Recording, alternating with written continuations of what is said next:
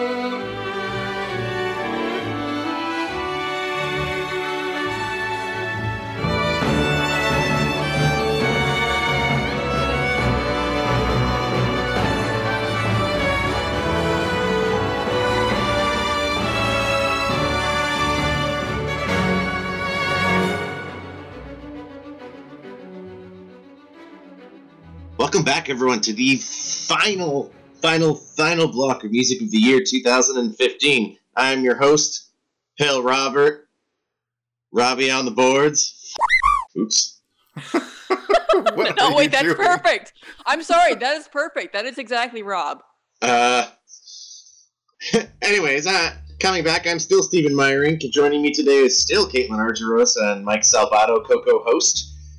We have waited a very long time for this. Not as long as last year, where it took 3.5 months. But, we're 17 days at this point out of 2016. So, Music of the Year is on-ish schedule. But we like to call it Rhythm Encounter time. But we've waited so long to give our picks, and I forgot what mine were. I forgot them all. I'm going to labor under the assumption that I didn't finally finalize my picks from a set of 10 the other day, 10 minutes ago. But you're not saying that you didn't labor to do that. That is accurate. The moral of the story is that 2015 was absolutely stupid with good music. There was just so many different styles, and as always, there's remixes and stuff, and arrangements that were great, tons of them. Look at that album Materia that I actually ended up not sampling. We'll have to find a way to get it on here somehow. I didn't end up sampling it. And that album was made in 3 months. And that was a 90-track Final Fantasy VII album that was awesome. So not even with arrangements and remixes, but just the number of soundtracks that were interesting and unique and doing all kinds of cool stuff was, to use a cliche, it was at an all-time high. But it's true. And, being our free intrepid hosts, we waited till the end, as always, to deliver what we thought was some of the best. And, at least for me, I am sort of operating under the assumption that these are not my favoriteest tracks. These are sort of indicative of some of my favorite trends or just favorite kinds of sounds I heard in the year that aren't necessarily, this is my number one favorite song. And in some cases, just because I listen to my favorite song so much, I wanted to make you all listen to something different. That said, welcome, Caitlin, Michael. Hi, glad to be here, as always. I am also glad to still be here. I haven't actually moved since last time. That's true. Neither have I. And like, I'm making it sound as if this is an intro because I really want to talk up how exciting this is and how good the music was. And I'm just trying to get my sea legs back when it comes to hosting a podcast because it's been a couple of weeks. It's been a week. So it has only been a week. All right, I have no excuse. Anyway, let's go ahead and listen to our music. I've been beating around the bush too long.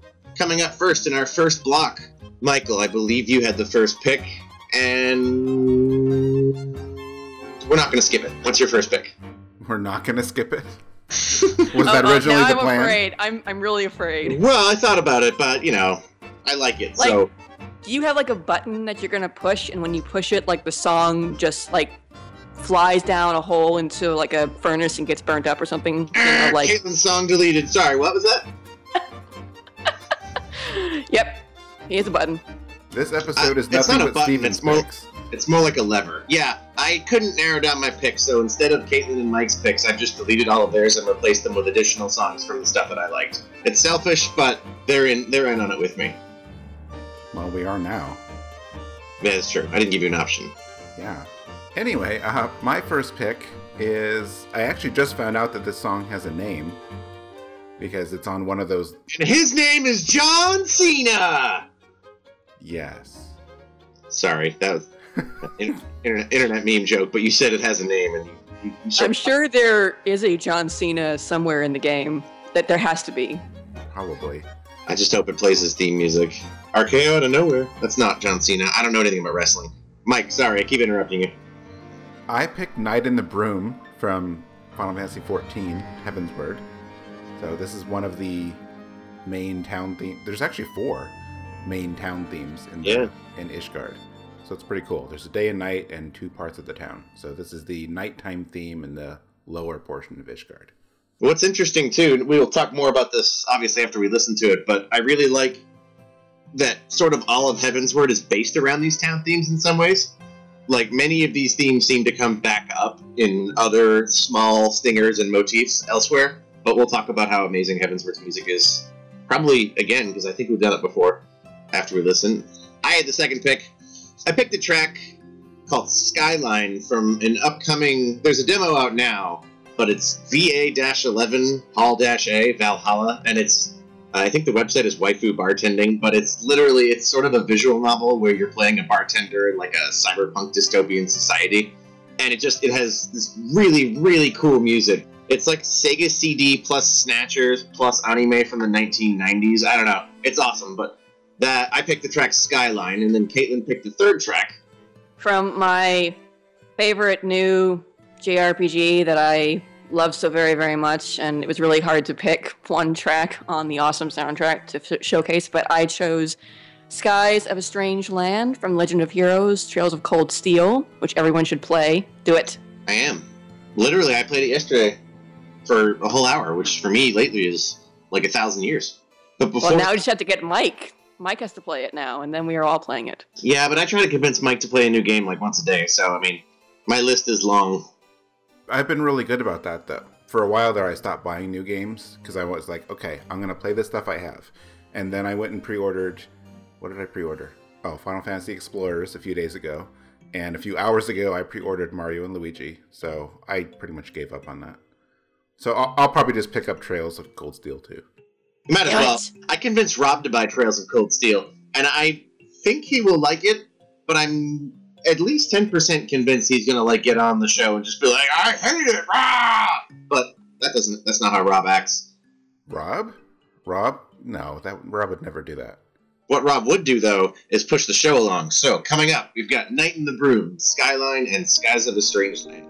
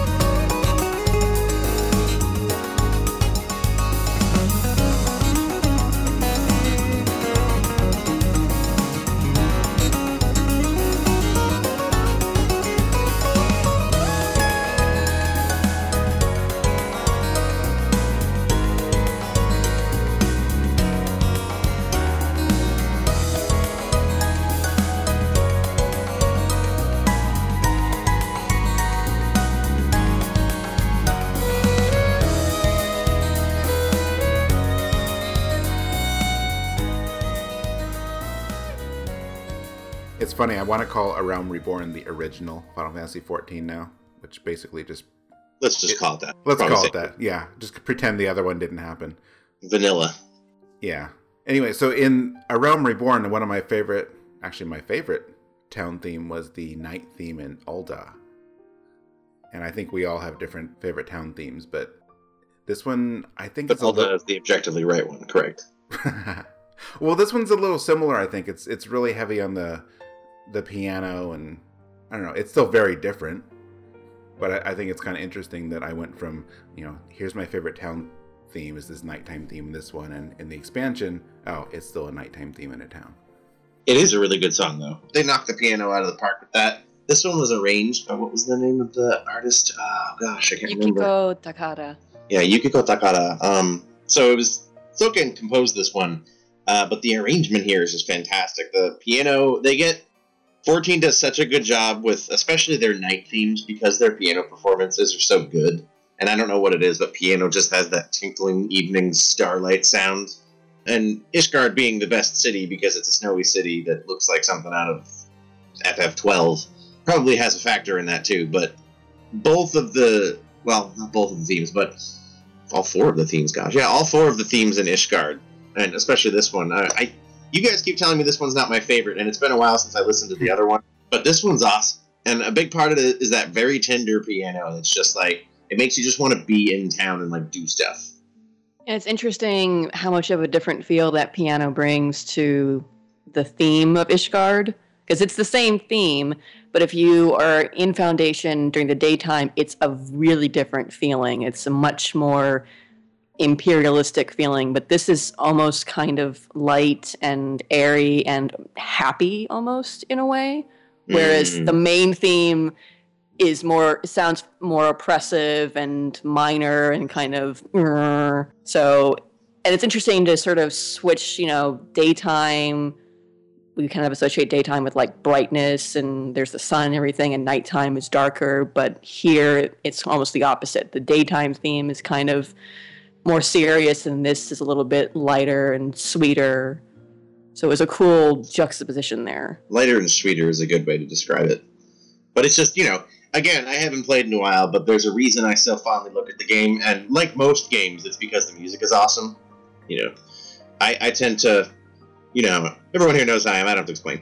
But, again, 14's town themes are just dynamite, and I think part of the great benefit Heavensward had in all aspects of the game, not just the music, but also the music, was that they sort of weren't tied down by any of the 1.0 stuff anymore, in terms of like, we have to give a reason why we nuked the planet, because, the game was terrible. So they sort of had all this legacy material left over with that they had to work with.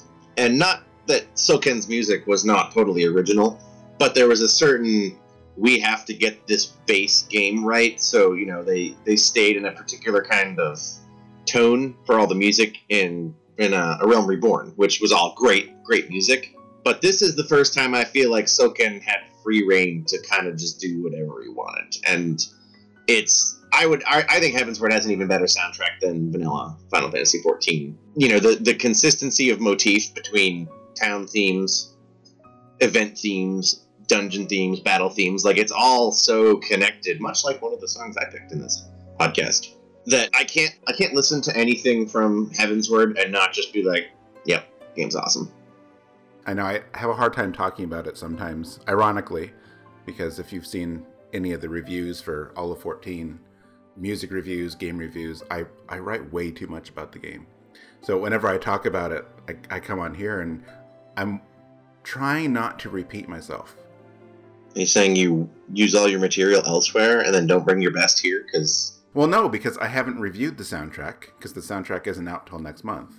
Figures. But I still talk about the music in the review of the game, and I don't know where I was going with that. Probably nowhere. What I am interested in is where this arranger came from. Because I looked her up real quick, because I didn't even realize that this person arranged a bunch of songs on Heavensward, and the only thing that she's credited for is Heavensward. The Heavensward games. So yeah. I wonder if she's just an up-and-comer of some sort? Maybe, but this is a good start. Yeah, we'll have to look more into it, because she composed two of the tracks on the Heavensward soundtrack as well.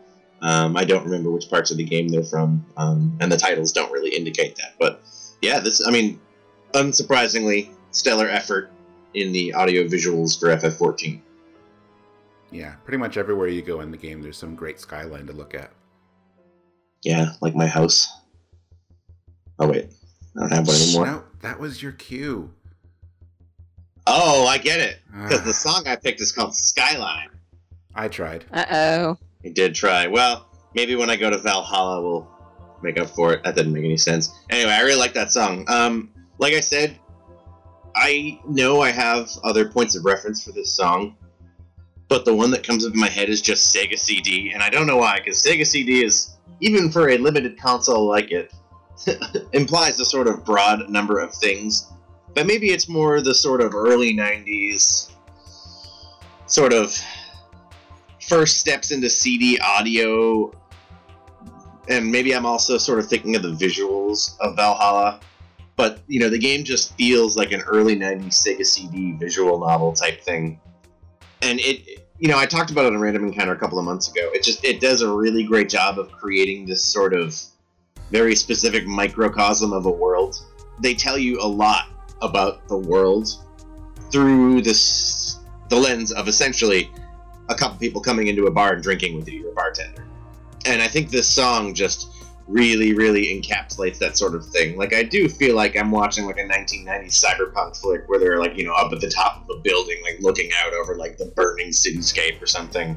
I wouldn't say Blade Runner, because Blade Runner has sort of a different tone to it. This feels a little more like mechanical and alien, but not quite as dystopian, I would say. I mean, there's plenty of dystopian sounding music in the soundtrack, but, you know, particularly the midpoint of this song, when you get to like the part where it sort of gets a little more fast-paced, it really captivates my attention. The rest of the soundtrack is awesome. There's a track called Heart of the City that, if you enjoyed this, I heartily recommend you go out and listen to that. You know, you can listen to the whole album on Bandcamp and then, you know, buy it to support the composer, Michael Kelly. This is just the prologue soundtrack. It seems to me like there's going to be quite a bit more for the full game. So if you like this, you should definitely check out more of it. What do you guys think? Well, I think it's interesting that you picked out the word mechanical for this track, because that's also what I was thinking. And I was specifically thinking that it reminded me a lot of the Mechonis Field track from Xenoblade soundtrack, which uses sort of similar sounds to it. It's kind of like Mechonis Field. Isn't it? Yeah, like I was just listening to this and thinking, this kind of sounds like it, and that's like my favorite track on that soundtrack, so immediately I was in love. I love the... I pandered to Caitlin in all my choices, so that way she'll back me up. Because I won't back you up any other way. Come on. Well, I mean, in terms of picks. Well, I wouldn't want you to be like, well, I thought the song was just merely okay. I am very partial to all things Xenoblade, so good choice in that respect. I love the synth keyboard. I don't know what it is that comes in like around close to 2 minutes into the track that sort of does a counterpoint with the rest of the music, and just bum bum bum bum. That's just really cool sounding. I love it. Yeah, that's definitely the part that strikes me as where I really get into the song. Because the rest of it, you know, it's sort of a lot like with Phoenix Wright tunes and 999 and Danganronpa, where I think it really frames the experience well. I actually think this is very good standalone music, though. Much more so than, you know, as an example, a track from I think 999 can be. Not that 99 soundtrack isn't great, we've argued that, but, you know, just like the very distorted guitars that have this sort of pulled filter over them, it really... This song feels like it establishes place very well. And particularly through that part that comes in, we're both talking about the same part. It's right around 2 minutes. I think, and I don't have a specific song as a reference, but it actually reminds me a bit of Deus Ex. Well, yes. Human Revolution anyway. Yeah, no, that comes to mind, being cyberpunk and all. Like, I think in my mind, I sort of have a different view of the Human Revolution music, but I definitely think this sort of elicits a similar world feel. Even if, I mean, to me, tonally the music sounds a little different, but I definitely agree that it elicits the same sort of world feel. Well, the instrument choice, too, the sort of tech electronica sort of sound to it is reminiscent. I can see, Mike, how you connect it with Deus Ex and Revolution, because that was definitely a key element throughout that soundtrack. That was definitely a key soundtrack too. That game's soundtrack is awesome. Yeah. Yes, and I can't wait for Mankind Divided. It's gonna be awesome. It is going to be awesome, Caitlin. This game looks really... I think I looked this up a few months ago and I kind of forgot about it, but it looks really, really cool. I know you said it's not really Blade Runner, but, I think if you do anything in this kind of setting, someone's gonna compare it. But it's like a little bit of that, a little bit of Snatcher, kind of... the characters remind me a lot of old Phantasy Star characters. Yeah, no, and absolutely. The interface, for sure. It has a very, 90s anime feel, which is the Phantasy Star feel, without a doubt. And as we all just found out, I guess, but right before we came back, while we were off air, we were talking about the game, and there's a demo available, and for anyone listening, if you look up the game, apparently it's $5 to buy it. You can pre-order it for $5, and you can get the entire soundtrack for $8, which is kind of a no-brainer if you're interested in as they call, a cyberpunk bartender action game. And how can you say no to that? If you're not interested in that, I can't help you. On that related note, it's not related at all. Wait a minute, hang on. I was trying to think of a segue, but I don't know how you segue from cyberpunk to much like the city, JRPGs. Much like the city in Blade Runner, it's a strange land, and when you look out on the skies of it, you get a really cold, steely feeling.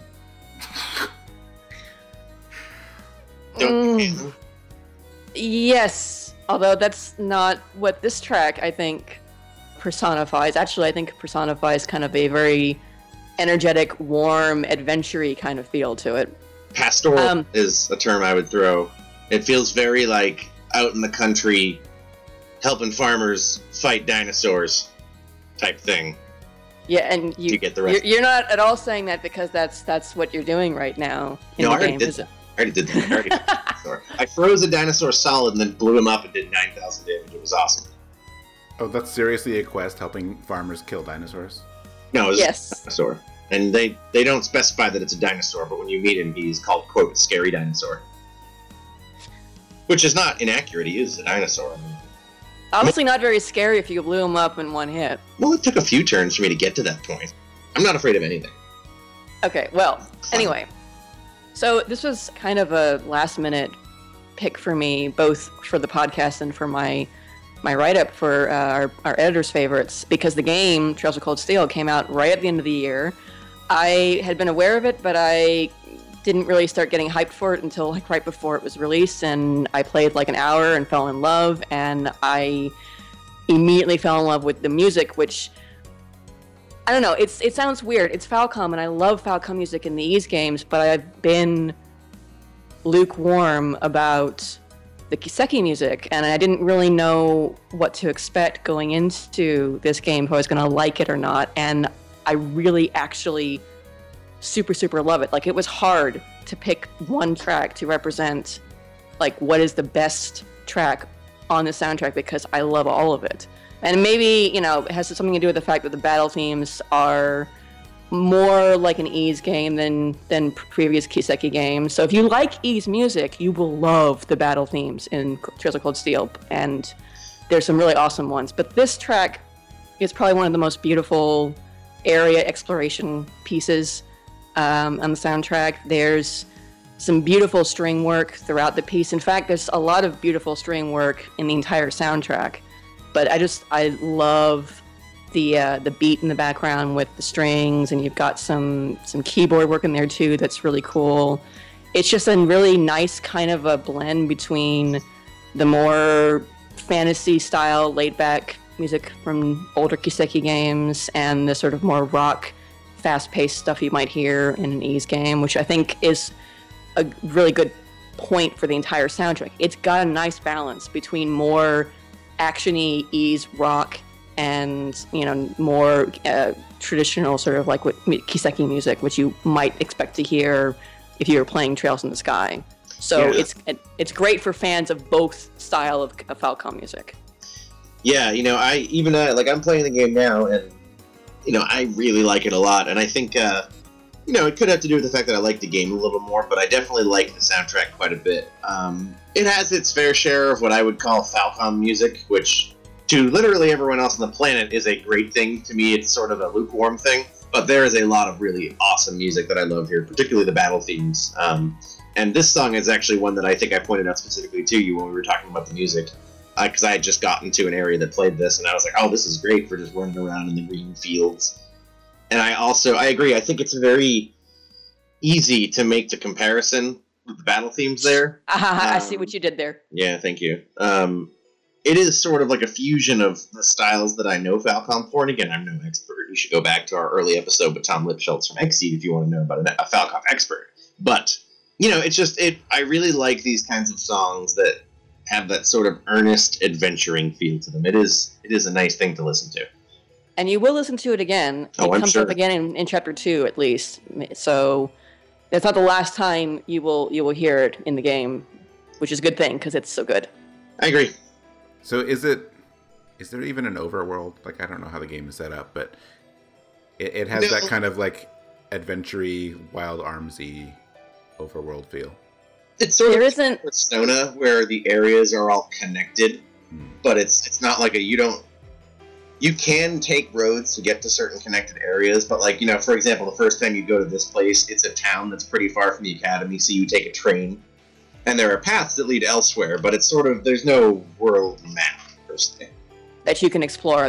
You'll see the map like when you're in the train station, so you don't walk over it per se, but you can explore around the towns. And this is one of the things that plays when you're sort of on the trails that are on either side of this first town that you go to.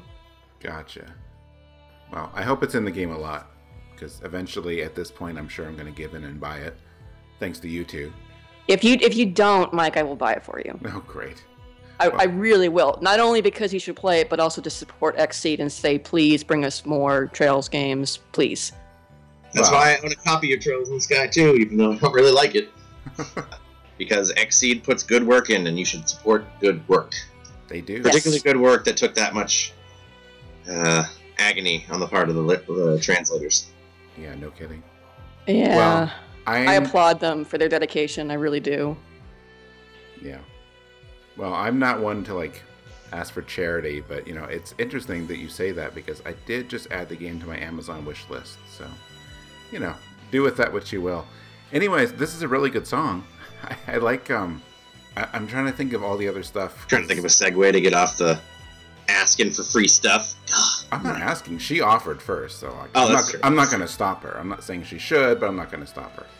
Yeah, I mean, you wouldn't want to find yourself under the skies of a strange land where you wouldn't stop her. No, I wouldn't want that. That was a good segue. A little too late. I do like that we all struggled to come up with a segue between a track called Skyline and a track called Skies of a Strange Land. Did that on purpose, too. We don't want to be obvious, We have to go for the unexpected. The obscure, yeah. No, I like anyone who's listening to this has probably already read all of our individual favorites, and if you have, then you know that I really, really, really abused our format, because I could not limit myself to 5 albums, and I picked 12. So, of all of that though, all the different styles I found, I don't think I found anything that had, whether it's violin or whatever the string music is in this, that was as good as this song. This is one of the best string heavy songs I've heard this whole year. And there's more on this is not an anomaly on the soundtrack. The violin strings are throughout the soundtrack. It's so good. Yeah, as Billy Mays once said, but wait, there's more. And there is more, because that's just our first block. That is just our first block, but I don't want to continue, because otherwise we're going to have a battle. Oh, that was dumb. Anyway, I picked the first track in our next block. It doesn't have a title yet, because there's no official soundtrack release, but given Nintendo's history with releasing soundtracks, maybe there never will be. I picked it was released in December in Japan. It should be out by the time this podcast is out in the US. Mario and Luigi Paper Jam, which is a fusion of 2 of my favorite RPG series. We brought up Mario and Luigi, I think, at least once in our block with Solosi, Peter, and Marcos. But, at the time I had not had a chance to listen to the whole soundtrack. There's a great remix, or a great arrangement, I should say, of the Mario and Luigi Superstar Saga battle theme in Paper Jam. And I got so caught up in that because I love that song so much. I think I've actually played it in the show before. I must have. And how obscenely epic the final boss song is that I sort of didn't have time to dive in and check out the other music. But so it plays the Mario and Luigi Superstar Saga battle theme until Paper Mario joins your party, at which point the game's real battle theme takes over. And that is this song, which is by Yoko Shimomura, because there's no way I was doing this without having at least one track by her. But it's the instrumentation, everything is just, it's brilliant. We'll talk about it after, because I could go on for a while and probably will. But let us see if Michael can find us a hero in his track. That didn't make any sense. Just keep going. Okay. Just roll it. Just roll it. There was a really interesting trend that happened this year, and it was everyone acknowledging that Chrono Trigger came out 20 years ago, as of 2015. So all of a sudden there was almost 5 albums that I know of. There was probably more. Arrangements, remix albums, all kinds of stuff. And one of them was called Chrono Cinematica. Great one. A great one, although I don't see anyone really talking about it. So I don't know if no one's really listening to it. I'm not sure. Well, we're going to fix that now. Yeah. So I picked Little Green Hero, which is, of course, a remix of Ayla's theme. She is not green. Try again. I was trying to work some flow in there. Whose theme is it? I'm sorry. It's Frog's theme. Because well, he's little and green and a hero. Yes, and the reason that interruption happened was because you lowered that guard without flying the enemy in. I just wanted to say that. Sorry. Frog's theme. Yes. Am I the new Peter? Because in the first segment, like every time Peter opened his mouth, you had something to say. So now I feel like I'm the new White Thunder. Maybe I like both of you. No, you're a little Green Thunder. I'm a little Green Thunder. It's not easy being green, Mike. Not easy being green, is it? That's what I hear. Caitlin, you picked the third track, I believe? Yes, to surprise no one, I also picked something from Heaven's Word. I picked Imagination, which is, this is the theme that plays in the final story dungeon in 3.0 Heaven's Word, otherwise known as the Etherochemical Research Facility, or ARF for short, because that sounds so much better. Is it really called ARF? Well, I call it ARF. Actually, I don't know. I would think that people in the world would probably call it ARF for short, because Etherochemical Research Facility is kind of a, tongue twister, but... Fair. Yeah. Anyway, it's an awesome dungeon theme that sadly you probably don't hear very often because it's not in any of the roulettes in the game, so pretty much once you do it for the story, you don't really actually have a reason to go back unless you really like it, and I wish you could go back. In Final Fantasy XIV has taught me anything is that no one does anything unless they get something. Well, other than you guys. Unfortunately, sometimes. Sometimes, not all the time. True. On that cheerful note, let us battle with a little green hero in our imaginations.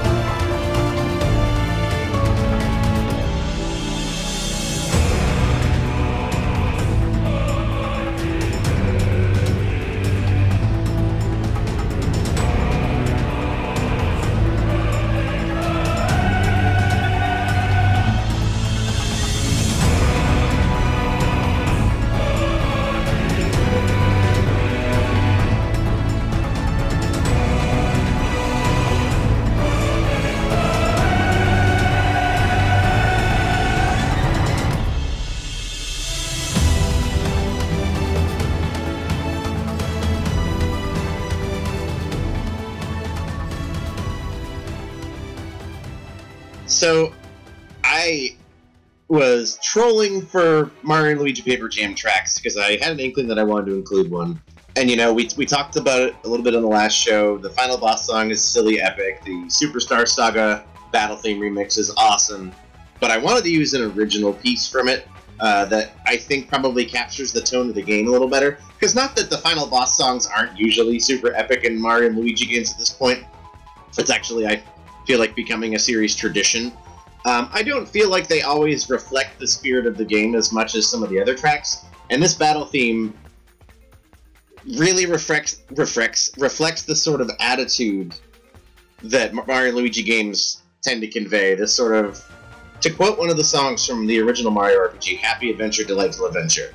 This song just has that all over. The layering is classic Shimomura, just the percussion, the drum pads, it's just really punchy and gets you excited and ready to fight, but it's not like a violent song. Those games aren't about violence. They're so, like, whimsically charming combat. Like, you're sort of, like, bopping enemies on the head. It's Mario and Luigi.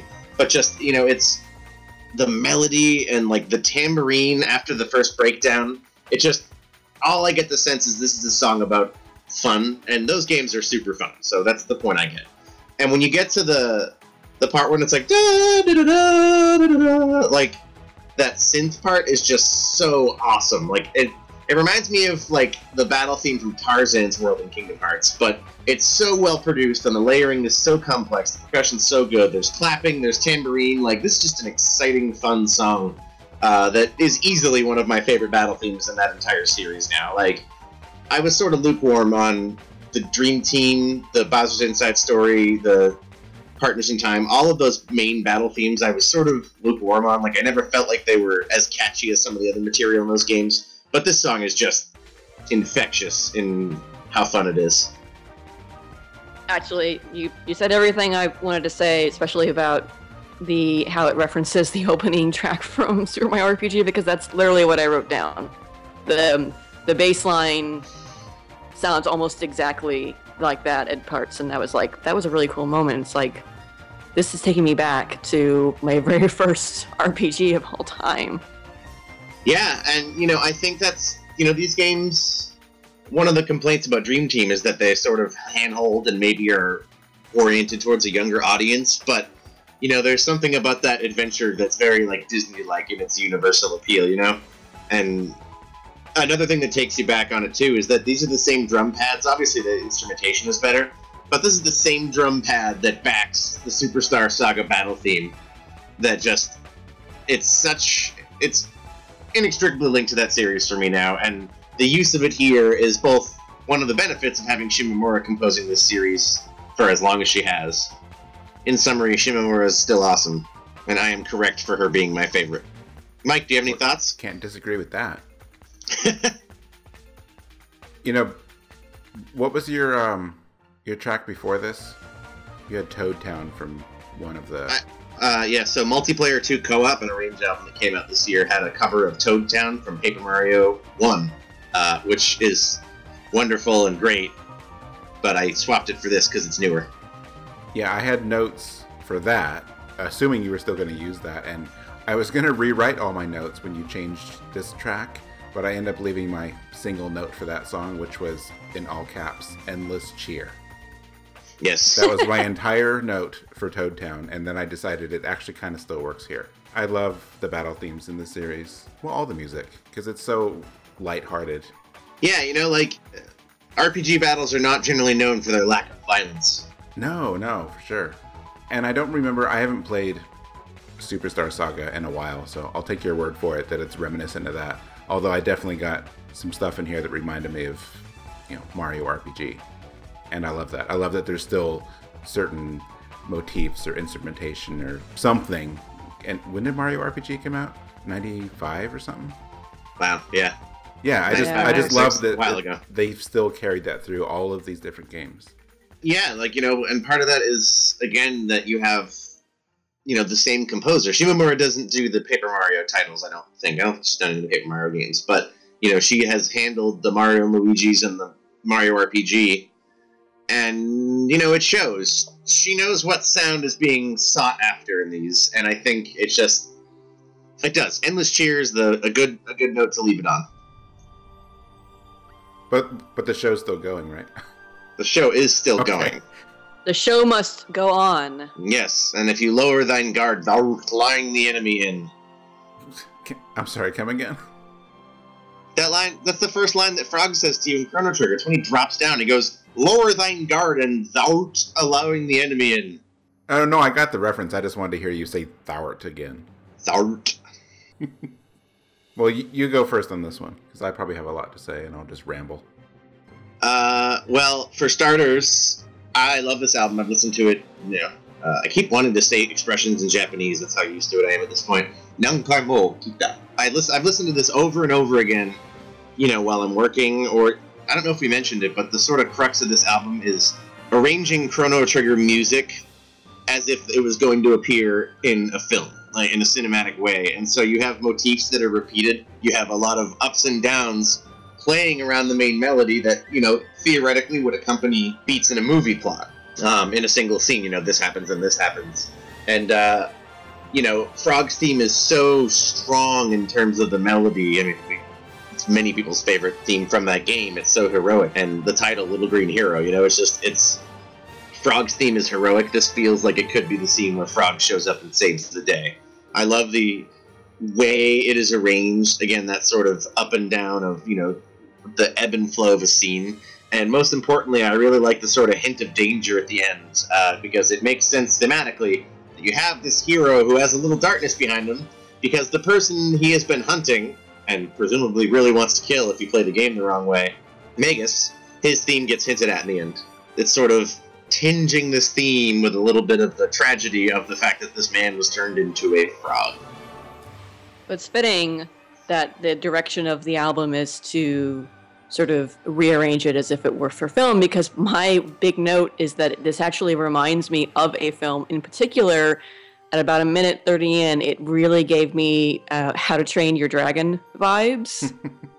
Like, I'm not even kidding. I was like thinking this could be in How to Train Your Dragon. It had the sort of similar sounds, even similar instrumentation, the sort of I don't know what it was. It was a flute or some sort of wind instrument having that sort of lilting melody to it that was reminding me a lot of the introduction to How to Train Your Dragon. So very random. I don't know where that came from, but it was like really super strong, and it felt like it could fit in a movie.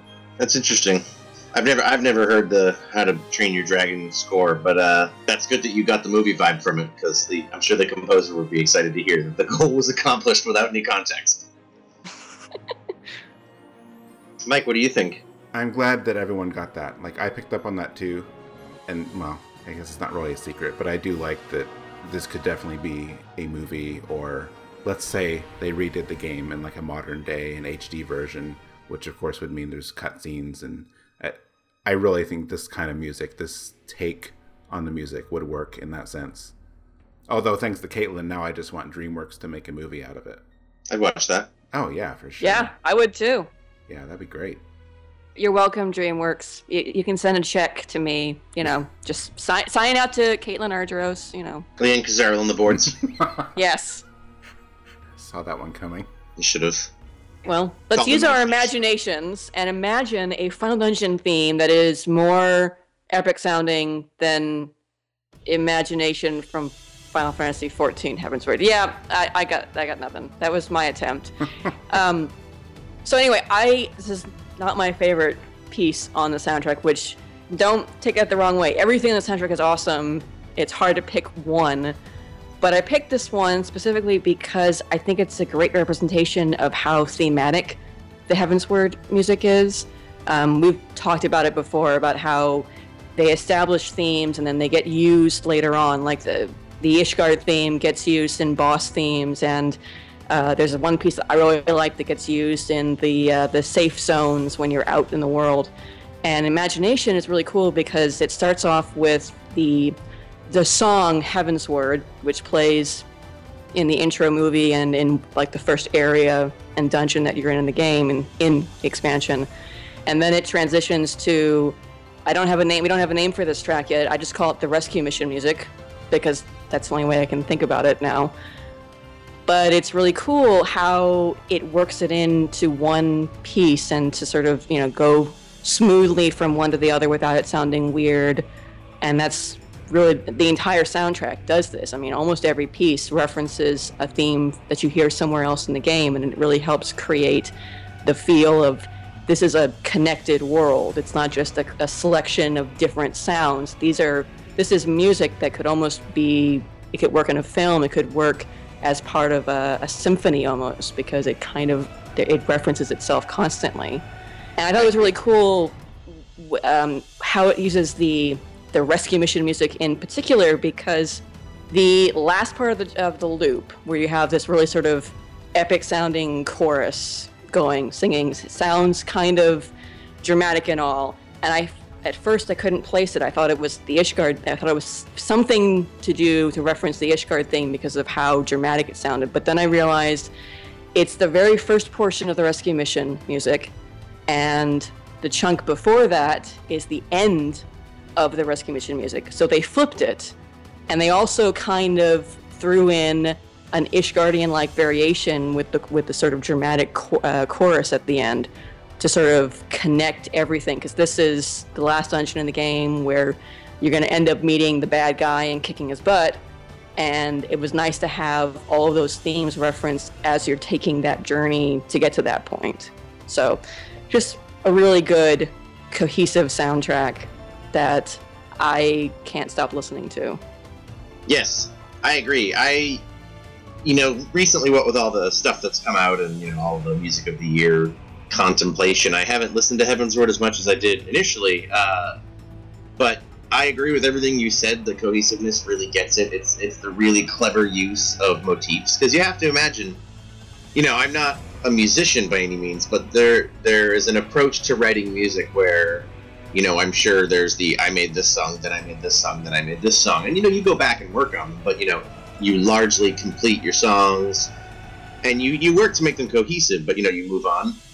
And I feel like this soundtrack could not have been created without Soken and Co. sitting down in advance and working out their themes and figuring out how those were going to web together. And again, you have this whole story that's being developed by the rest of the development team, so there had to be a huge amount of collaboration in terms of planning for, okay, so this is going to be the Ishgard theme, this is going to be the Heavensward theme. In this song, we're going to loop back to the rescue mission theme because this is applicable. This was not composed in a vacuum of one song after another. And again, I've never composed a game soundtrack, so that could not be the case ever. But it's especially evident here that there was an immense amount of planning and thought that went into how this soundtrack was going to work together thematically, and even within a single track of why would this song reference these other songs? What is the story impact of that? In the way that Dismiss from Birth by Sleep references Terra's theme and Xehanort's theme for all these obvious reasons, It's telling the story musically, and that's not an easy thing to do with a game as dense as Final Fantasy XIV. With as much overhead in terms of how it's developed, So I agree with what you said, and I have not made it here yet. I'm going to, and I look forward to it because they can do finales real well with this kind of music. Yes. Boy, you guys had way better insights into the song than I did. Mine was just I really like this song. This is a cool way to end the game. It feels good. But I didn't really think about how many different themes it really brought in there and how it's kind of maybe recapping what happened, but just musically. But Go ahead. I was just going to agree with you. Okay. No, I it's a really fun, high energy, let's go stop the bad guys kind of song. But I miss it. Like we talked about before, this is one of those few things in the game where there's not really an incentive to go back again. So it's depending on who you play with, it might be tricky to get a group together to do it again. But this is definitely, I think, one of the most fun things in Heavensward is this whole sequence, the dungeon. And it's also really cool to look at too. Oh, it's really pretty, and it's long, it's so you go through a bunch of different areas and see different things. The saving grace, I guess, would be that the equivalent to this, I think, from 2.0 was Praetorium, which was a long awesome piece of music that accompanied a long dungeon, but it was an 8-man dungeon, so it was even harder to get a group together to run through that, especially if you don't want to skip cutscenes. At least the good thing about See, I can't even say it now. This one, Arf, about ARF. is that it's only a 4-man dungeon, so you only need to find 3 other people who are willing to run through it. But If only I it's knew still- 3 other people willing to run through it when I get my laptop back. If well, only. you know, at least 2. That's true. And by extension, there's a 3rd person who I'm sure would be happy if she's not busy. You're busy.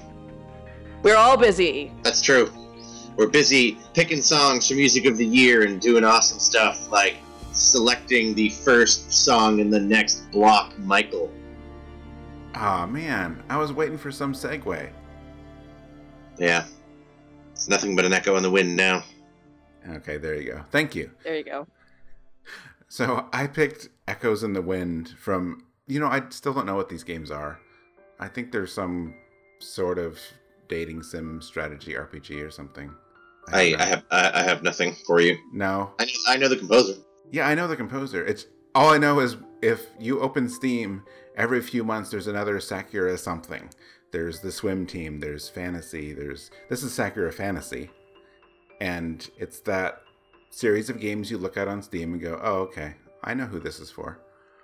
I have no idea. I know nothing about the games, but since I know Zach Parrish, I listened to it, and suddenly here it is on my Music of the Year picks. Good selection. Yeah. No, Zach Parrish has treated us well with music over the last few years, what with Valda's Story and so on. And some great arrangements, too.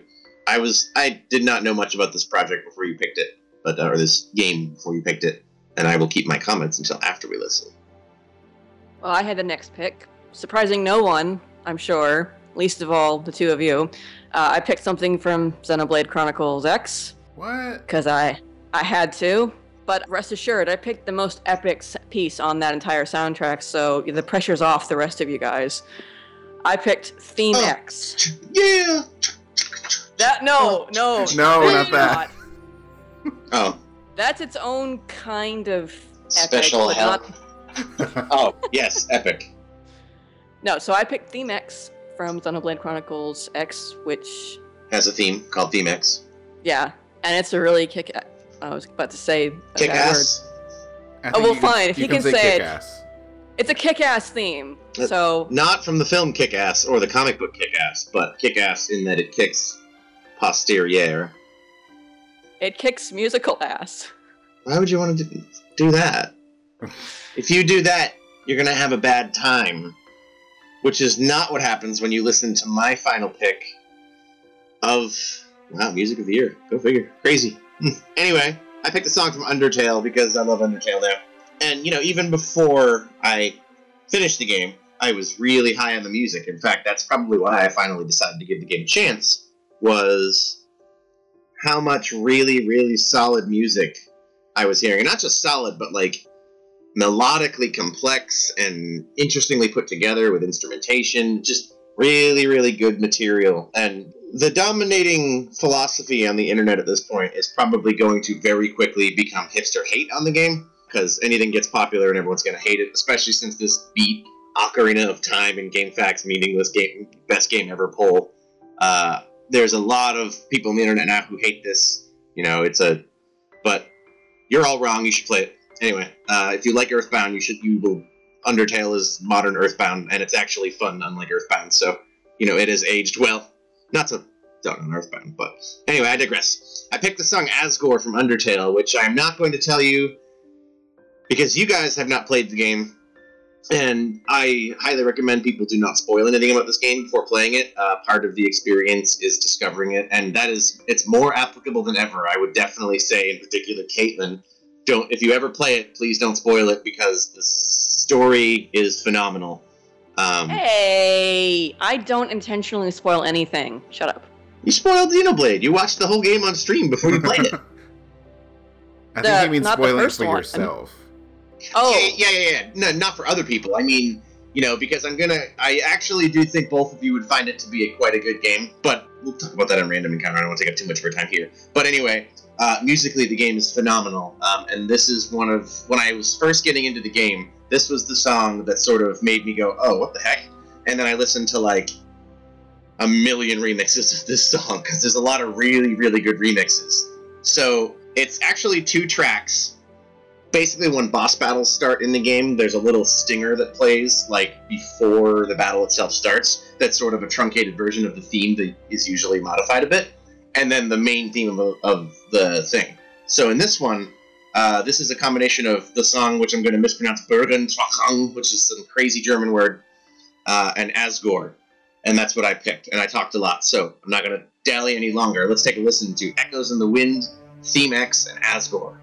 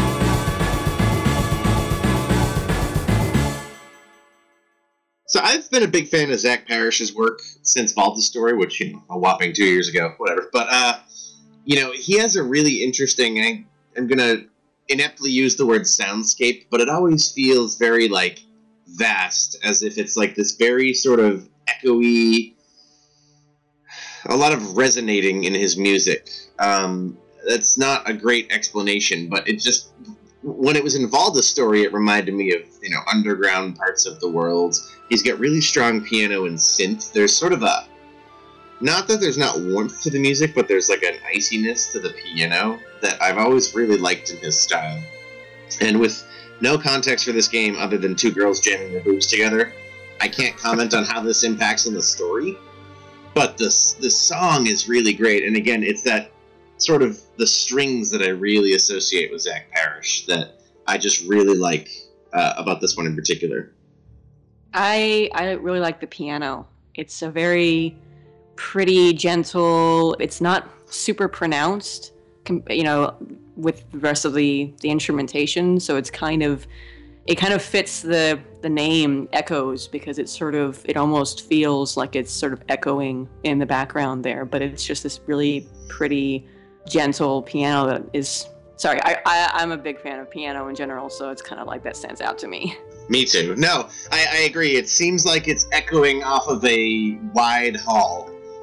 I feel like a lot of his works has that quality to it. I'm so glad that I sent you that image that I randomly found of the game, so you had a good visual to reference there. I mean, I'm not complaining about the visual, but I'm just saying that it's not much to base myself off of in terms of critiquing the music. Right. Yeah, like I said, I'm not totally sure if I was going to play a visual novel that I would go in this direction, although I do really like the music here. Plus, you're already playing a visual novel. Am I? You're playing Phoenix Wright. Yeah, I'm technically playing 999, but I don't know if that still counts because I haven't touched it in so long. But how long is so long? Never mind, you're just going to disappoint me. I don't want to hear it. Continue. Yeah, I wanted to say that this is really good background music, although I don't want background music to sound like an insult. But whenever I picked this up, I think I was just on Bandcamp buying stuff, and I saw that Zach had a new album out, so I said, why not? Knowing nothing about the game. And I've listened to it, I think a few dozen times already, because I found out that even though this is a really good song, I wouldn't really say this is my favorite on the album, because I think they're all pretty much on the same level. There's a lot of really good piano. It's a lot of really interesting mellow music.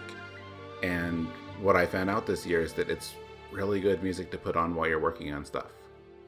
You know, whether I'm doing site stuff or something else, that I listen to it a lot because it's really nice. It's peaceful. I don't know. It's good background music that doesn't get in the way. It would sound good in a Skyrim, actually. In an Elder Scrolls game. I have it on in the background as we're talking, and it reminds me of like playing Morrowind like at nighttime and like just walking around stabbing crabs. As one does. As one does. Yes. Yeah. Too many crabs. If you like the piano in this one, Caitlin, you should probably listen to the rest too, because there's a lot of good piano on the whole soundtrack. Yeah, and Valda's Story, if you haven't. Although I assume at this point you might have heard Valda's Story on the podcast. Yes. Well, I've got a bunch of soundtracks I need to listen through, including the Sakura Fantasy. So it'll be my accompaniment for when I'm grinding through stuff in 14, because that's what I do now is I listen to other music while I'm doing stuff in 14. We've been talking about what music in 14 is, but you hear it for 10,000 hours, you get tired of anything. Well, yes.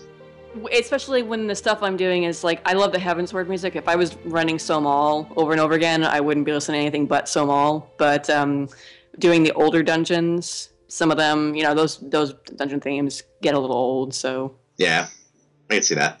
You know what doesn't get old? Theme X? Taking your first step into Mira. This should have been the song that plays in Primordia. I like Primordia's theme, but I would have loved if this song played while you were running around Primordia. Yeah. This song is lovely. It is. So the story that I have with this is that I forget which E3 it was, but one of the first E3s where you actually got to see Treehouse sort of walk through, demo the game. They demoed this early portion, running through Mira, getting to New Los Angeles, and they showed that intro cutscene that is your first introduction to New Los Angeles, where this theme plays for the first time. And I remember playing that section over and over again and having the volume turned up way loud, like louder than I should have, and hearing they're talking all over it and their voices are very loud, but I had it turned up so loud because I wanted to hear the music because it was so good. That was how much I loved the music, as I was possibly giving myself hearing damage from turning the volume up too loud just so I could strain to hear the music. But it is such a really good, epic theme. And you don't even hear the full theme in the game during that cutscene. They cut to specific parts in a way that works really well. But it's just the opening, even like the first few seconds are really cool with this sort of a reverb effect going on with the music, and it's simple, but it still has this kind of, sci-fi feel to it. And the main melody that's kicks in about a minute or so through is really pretty, and I like how the beat kind of pulls back a little bit so you can really focus on that melody because it comes back later. And then the ending, I think everyone, the last minute or two is, where it really kicks in and you're like, this is awesome, this is awesome, this is awesome! It's like, this is awesome, the theme, basically. That's the theme of Xenoblade, is this is awesome. This is awesome. Now go find me 5 Baphodads. And maybe take out a tyrant or two, and find some collectibles, and... punch a dinosaur in the face with your robot. Yeah, I still need to do that one day. I think it's tragic that you haven't yet, and you have the robot to do it with. That's disappointing. Which this song is not, much like most of the soundtrack. Oh, yeah. Yeah, again, I think the use of lyrics in Xenoblade X's soundtrack, we've talked about this before, I think it's pretty weak. There's an argument that I like to make is that lyrics are sometimes used not for the meaning of the words that they are saying, but for the quality of sound, the timbre of what they add to the song. And Xenoblade is a great example of that, because I hate almost all of the lyrics in Xenoblade X, but I would not want them removed from the songs because I think they add to what I'm hearing. Oh, definitely. There's actually... I mean, not their lyrics in this song, but... No. But there's an instrumental version of Uncontrollable that plays in certain sequences, I think. Some of the, I think the post-game content and whatnot that doesn't have any lyrics, and it's still a really cool track, but it is definitely missing something because you don't have that melody from the singing. And I don't know. I'm kind of weird. To be fair, I do sort of like the lyrics in Uncontrollable. It's a good song. It's an interesting. Actually, I think I mentioned this when we featured it on our Boss Themes episode. There's an interesting juxtaposition there between what the song is saying, what the lyrics are saying, versus what you're doing. It's basically, it sounds like it's a breakup song between two people who used to be, really into each other, and then I don't know, maybe they're trying to make it work at the end, but it's kind of like, why do you sing about that while you're fighting a giant monster? I don't know. Probably for the same reason Sora sings about "Do I have to meet your father" in Kingdom Hearts 1. Oh, wow. Because there are words that have meaning and there are words that just sound nice. I remember thinking to myself, I don't understand why that was in that song. Hey, at least KH2 made more sense. But, yeah, obviously I've been a big fan of the soundtrack and Sawano since we knew it was going to be Sawano. I've been on board since day one, but even if I hadn't, I wanted to represent this game because I think this soundtrack took a lot of people by surprise. Like, it's different from the first game. People who know Sawano might not be so much into it, and there's a lot of, question of, is it going to sound right? Is it going to be good? Are we going to like it? And I think in the end, a lot of people really did find, hey, this is actually good music. It's weird, and it's not at all like the first game, and some of it is a little questionable. We're stuck on a different planet, and in different places, but it was actually a really great soundtrack. So I had to represent it. Well, you did well. And I was expecting you to represent it, which is why I didn't pick something from it. Yeah, same with me. Yeah, if you're going to pick one song from this game, I think this was the track to pick. That's why I picked it. Well, also, there's the other, 6 that we've probably already played on the show, but that's not the point. Yeah. That I also picked picked for now. That you also picked. I will try and refrain from picking it for a while now that we've, got the Music of the Year celebration mostly behind us. Yeah. You'll have to use a lot of determination to not pick another one. A lot of determination, which is a key factor in Undertale, which is the song that I picked. Oh, I didn't pick Undertale. I picked Asgore. So Undertale does a lot of really interesting experimentation with music and form. That's part of what's so interesting about the game, is that it's not just we told you an interesting story via words. It's how the form of the game is used, how audio is used, how gameplay mechanics are used to further the story in a sort of Crisis Core 999 type way. It's just awesome. But part of the reason is that the core set of melodies, there's about 20 melodies in the game that are just constantly reworked upon. And, my first two Music of the Year picks were Heaven's Word and Undertale. And that's because they both have the same strength, which is that they have, powerful melodies underlying everything, but also that they play on those melodies so well. And that's true of this track as well. But this one in particular is, to me, just a really great standalone song. There's, if you listen to just the first few tracks in Undertale, you'll think it's a chip music album.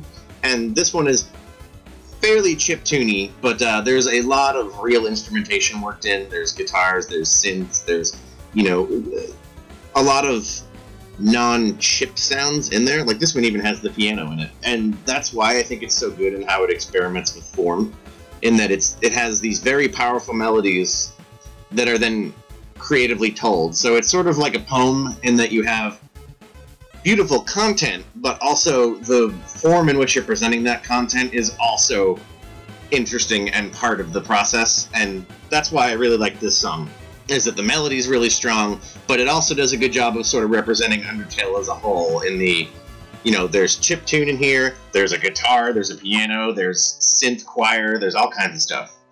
And again, the stinger at the beginning, which I cannot pronounce properly, so I just say it like that. there are a lot of cases where there's an interesting intro riff on the melody itself that plays before the song itself. And on the soundtrack, they're all there. There's a theme for a character named Papyrus, who is one of my favorite characters.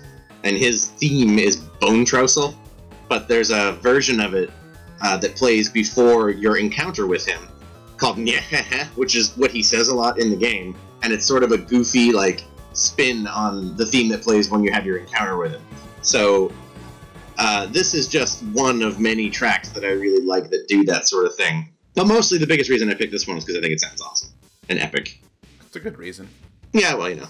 Yeah, I like, and I'm trying to say this without sounding like old guy who doesn't appreciate old games, because I really do love old games, but I think what's interesting about this, and I think Mega Man 2 is a really good example that, or anything back with memorable music, is that there were so many limitations on what people could do with music in games. So it forced people to come up with like really catchy melodies because they only had so much to work with. Exactly. They had 6 channels or whatever. Right. Not that there aren't still memorable, there's obviously a lot of good music now, but it's interesting how being forced to work within those limitations, the stuff that can come out of it. Because I would probably still argue that Mega Man 2 and 3 probably have more memorable music than any of the, like, whenever Mega Man, like, kind of stopped existing. But the newer games, like, I don't know, I don't remember that stuff much. And I think the same is true here, too, because they didn't have to limit themselves. I say themselves as one guy, but I think because he limited himself to making an authentic, like, retro style game, it was the same thing. He was forced to come up with really catchy melodies across how many songs? Well, there's 101 songs on the soundtrack, or 102, and I would say about 22 of them are sort of the base melodies, and then all the rest of them, largely, there's a few, one-offs, all the rest of them call back to that in some way and for some reason. There's a lot of storytelling happening in the background via the music, like character connections that aren't even mentioned in the script of the game, but are there, that the music hints at. Yeah, so I don't know the context like you, at least until I finally play the game, but that's what I got from this and all the other songs that you always send me and say, hey, or listen to this, is that the melodies are very, very strong. That's why I like this one, too. Good. That's how I feel, too. I was toying with the idea of playing, one of a million remixes, and I originally had 2 rock arrangements, like metal ones, that I really liked, but I wanted to sort of highlight more the original music, because I'm sure eventually I will play more of the arrangements on the show, but, I really wanted to highlight, because I think, again, there's a lot of interesting experimentation happening with form here, so I wanted to highlight the original music first. I think that's another interesting thing about it, just to go back to Mega Man 2, and there's 1,000 remixes of Flashman Stage. Because it's so simple and has a strong melody, I think all of these songs are going to be a good base for who knows how long people are going to be remixing this game. Yeah, there's a mess of arrangements of this game already. Just an insane...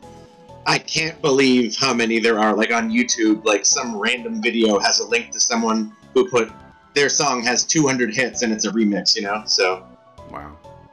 I imagine the nature of the music really lends itself to that. Starting with that, sort of retro sound really lets you experiment in a lot of different ways. Yeah. It could work the same way in reverse, but I feel like having the bass be, that simple and strong really creates, the opportunity to make lots of different remixes and variations in lots of different styles even.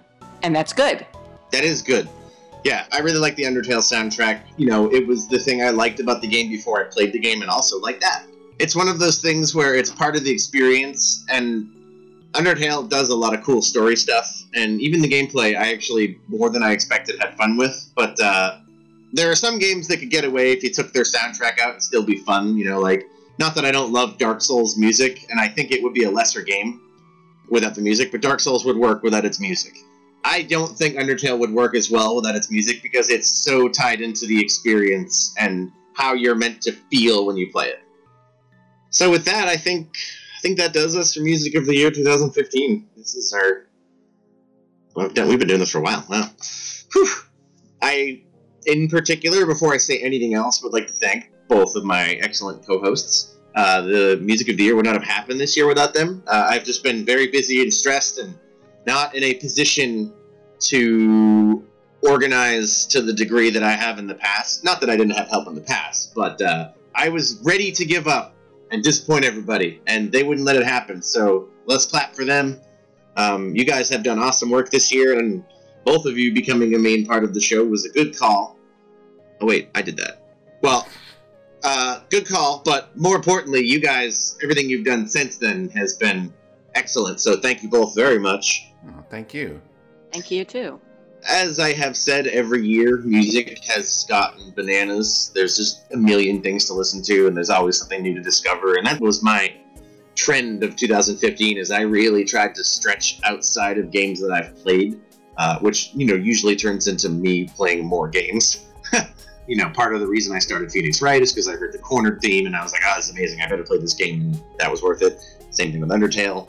Lots of games drew me in that way, but one thing I really tried to do was listen to stuff that I would not normally listen to, and that, if I was going to make some sort of bold, sweeping statement at the end of our largest feature we do every year, it would be that I encourage our listeners to do that too. You guys already do that, slightly, because I probably send you 10,000 things to listen to anyway. But to my listeners, our listeners, I would really say, push yourselves to listen to video game music outside of just the games you like.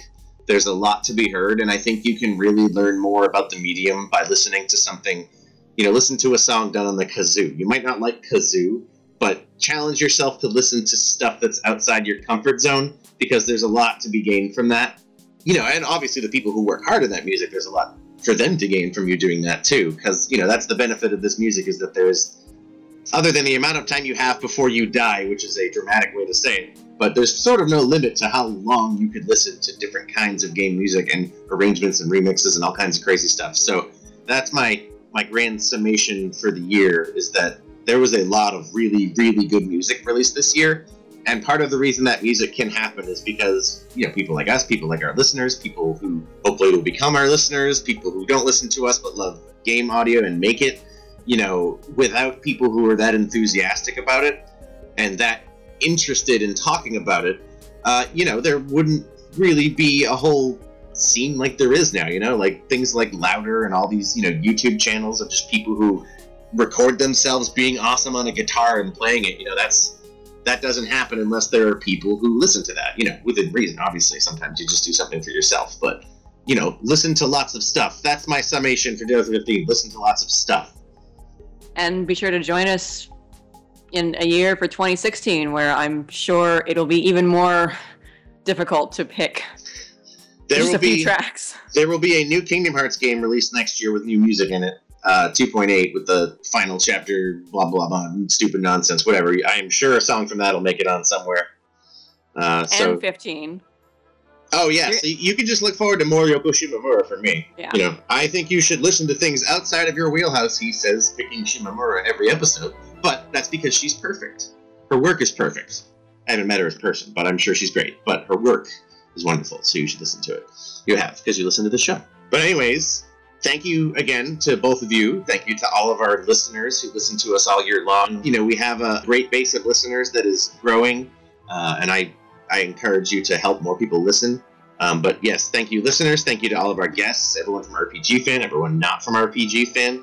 Thank you to all of you for contributing. A shout out to Retta, who sent your picks. I'm sorry I haven't had a chance to comment on them all. One of our listeners, Retta, always sends very, very detailed favorite tunes from the year, and I thought that deserved a shout out. But yes, I think that only leaves us with one more thing, which is the last track of the year. And I get to pick that one, don't I? Do you? Yeah. Every year. So what did you pick? What did I pick? Well, let's see. 2 years ago, I picked Bravely Default from the concert, from Linked Horizons. Last year, I picked Darkness of the Unknown, I think. Isn't that what I picked? Kingdom Hearts? I think that's what I picked. Yeah, I make good picks. This year, I waffled a lot. It was really hard to decide, because I always try to pick something that's all super sappy and heartfelt or dramatic, or in some way feels like a nice capstone. I used the final boss song from Bravely Default. I used the final boss song from Kingdom Hearts 2. So, keeping in theme with what I'm currently obsessed with, I picked a track from Undertale. A very different one from the one I picked earlier. The title track, Undertale, which is a 6-minute ending song. It is not quite the last song in the soundtrack, and it's not quite a credits theme, sort of. Well, whatever. It's great. But I picked Undertale from Undertale, which is a sort of beautiful piano melody. It's not very chippy. It's actually sort of headed in the other direction of what I talked about. But I hope everyone enjoys it. I hope all of you have enjoyed listening to Music of the Year 2015. I hope Mike doesn't hate me for making this go on too long and the editing to be difficult, because Mike is handling the editing. So make sure you write Mike an email and thank him for doing great editing. Write Caitlin an email for being awesome at everything. And write me an email, I don't know, give me money, whatever. No, give me high fives. Tell me you like music. Tell me you listened to Undertale and you loved it. But anyways, for Mike, for Caitlin, for all of our various guests, and for everyone at RPG Fan, thank you very much for listening to Music of the Year 2015. Taking us out is Toby Fox's Undertale.